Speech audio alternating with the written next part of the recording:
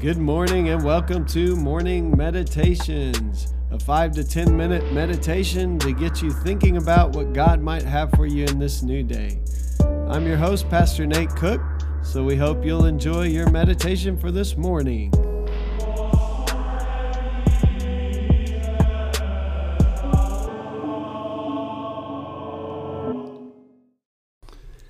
Hey, good morning. This is Pastor Nate, and this is your morning meditation for Thursday, April the 2nd, 2020. Today we're going to read from Daniel chapter 1, verses 19, the second half of verse 19, and verse 20. Daniel 1, 19b through 20. And among them all, no one was found to compare with Daniel, Hananiah, Mishael, and Azariah. Now those last three names you may not recognize, but you would recognize them by their Babylonian names, Shadrach, Meshach, and Abednego, the three Hebrew boys in the fiery furnace. You may have heard that story. Therefore they were stationed in the king's court. In every matter of wisdom and understanding concerning which the king inquired of them, he found them 10 times better than all the magicians and enchanters in his whole kingdom. So, a little bit of backstory on this story. These are 4 Hebrew children, okay? They've been uprooted from their homeland. They've been thrown into Babylon, and they have been given Babylonian names. It's interesting to me, and I don't know why, but it's interesting to me that we know...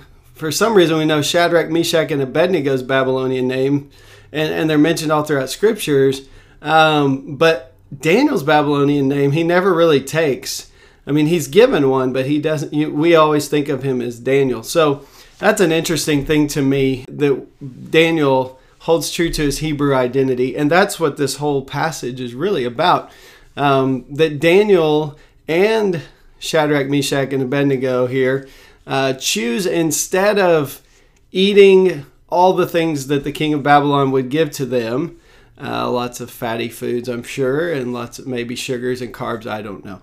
And they end up staying true to their diet, so they would stay away from things like pork, and they eat vegetables and water.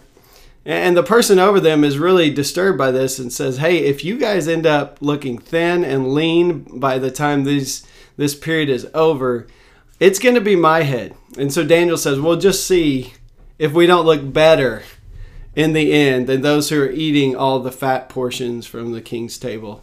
And what you find out is that Shadrach, Meshach, and Abednego and Daniel do look better. They look healthier. They look more strong than the other people.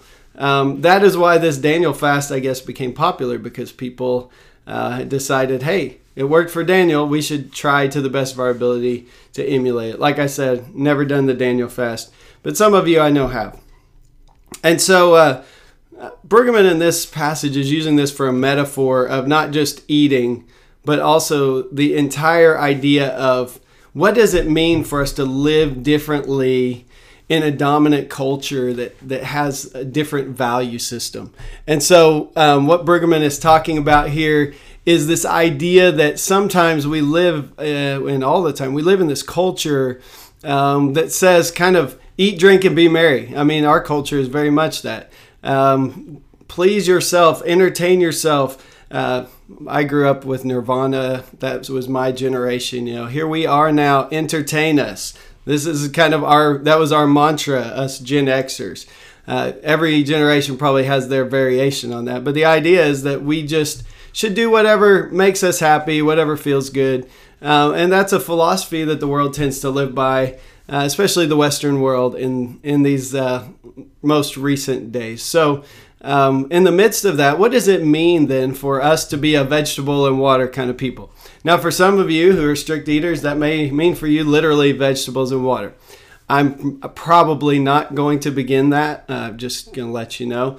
Even in quarantine, I've noticed today, I told my wife I'm getting back on the exercise train. I'm gaining weight in quarantine. So that is not necessarily something I'm going to do. Although I have seen that the shelves of vegetable and water seem to be more packed than the prepackaged food. So you can take that for what it is.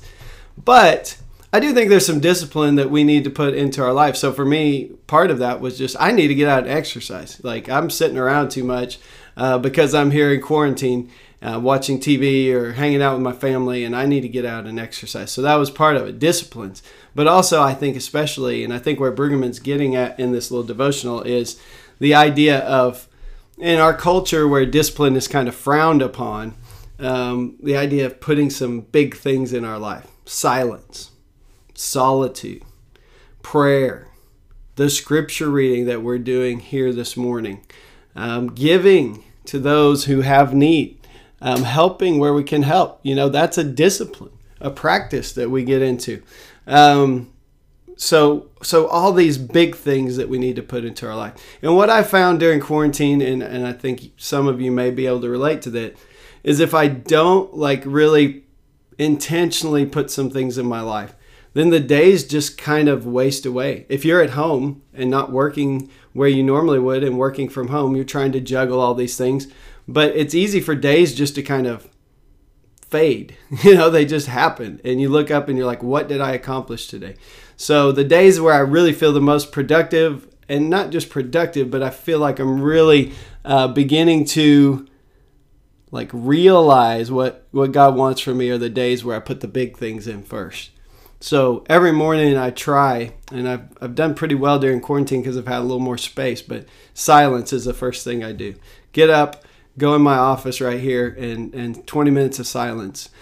Scripture reading with you guys, and even before preparing, then I try to pray for people in my congregation, and then kind of go about my day doing the tasks that I need to do for the church and for my family. And so anyway, the big things, putting the big things in, I think is a big thing. And so this is what the devotion's about today. It says, Daniel and his friends under discipline were the best recruits for high imperial service. They were able to accomplish that precisely because they did not compromise their faith. All the rest that follows of Daniel's servants and influence in the empire is history, and no Jew who reads the story is at all surprised. Everyone in faith knows that the water and vegetables of faith produce well-being in the world of raw power.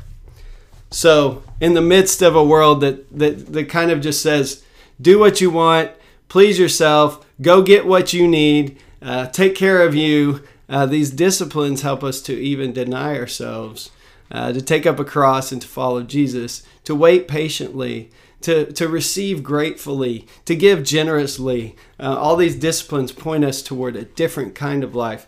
And Brueggemann just simply calls that the life of faith. So here's the prayer for today. Empower us, Lord, to resist the poor substitutes for true life that are offered in our culture. May we not compromise with that which would weaken our faith. As we persevere on the journey, feed us with the bread of heaven, that we may grow strong in you. Amen. Hey, that's just a thought for this morning, and I hope you have a great day. Well, thanks again for joining us for this morning meditation. Hey, do us a favor, rate us on iTunes, or even leave some feedback about our podcast so that other listeners can know how much you enjoy your morning meditations. Hey, have a great day.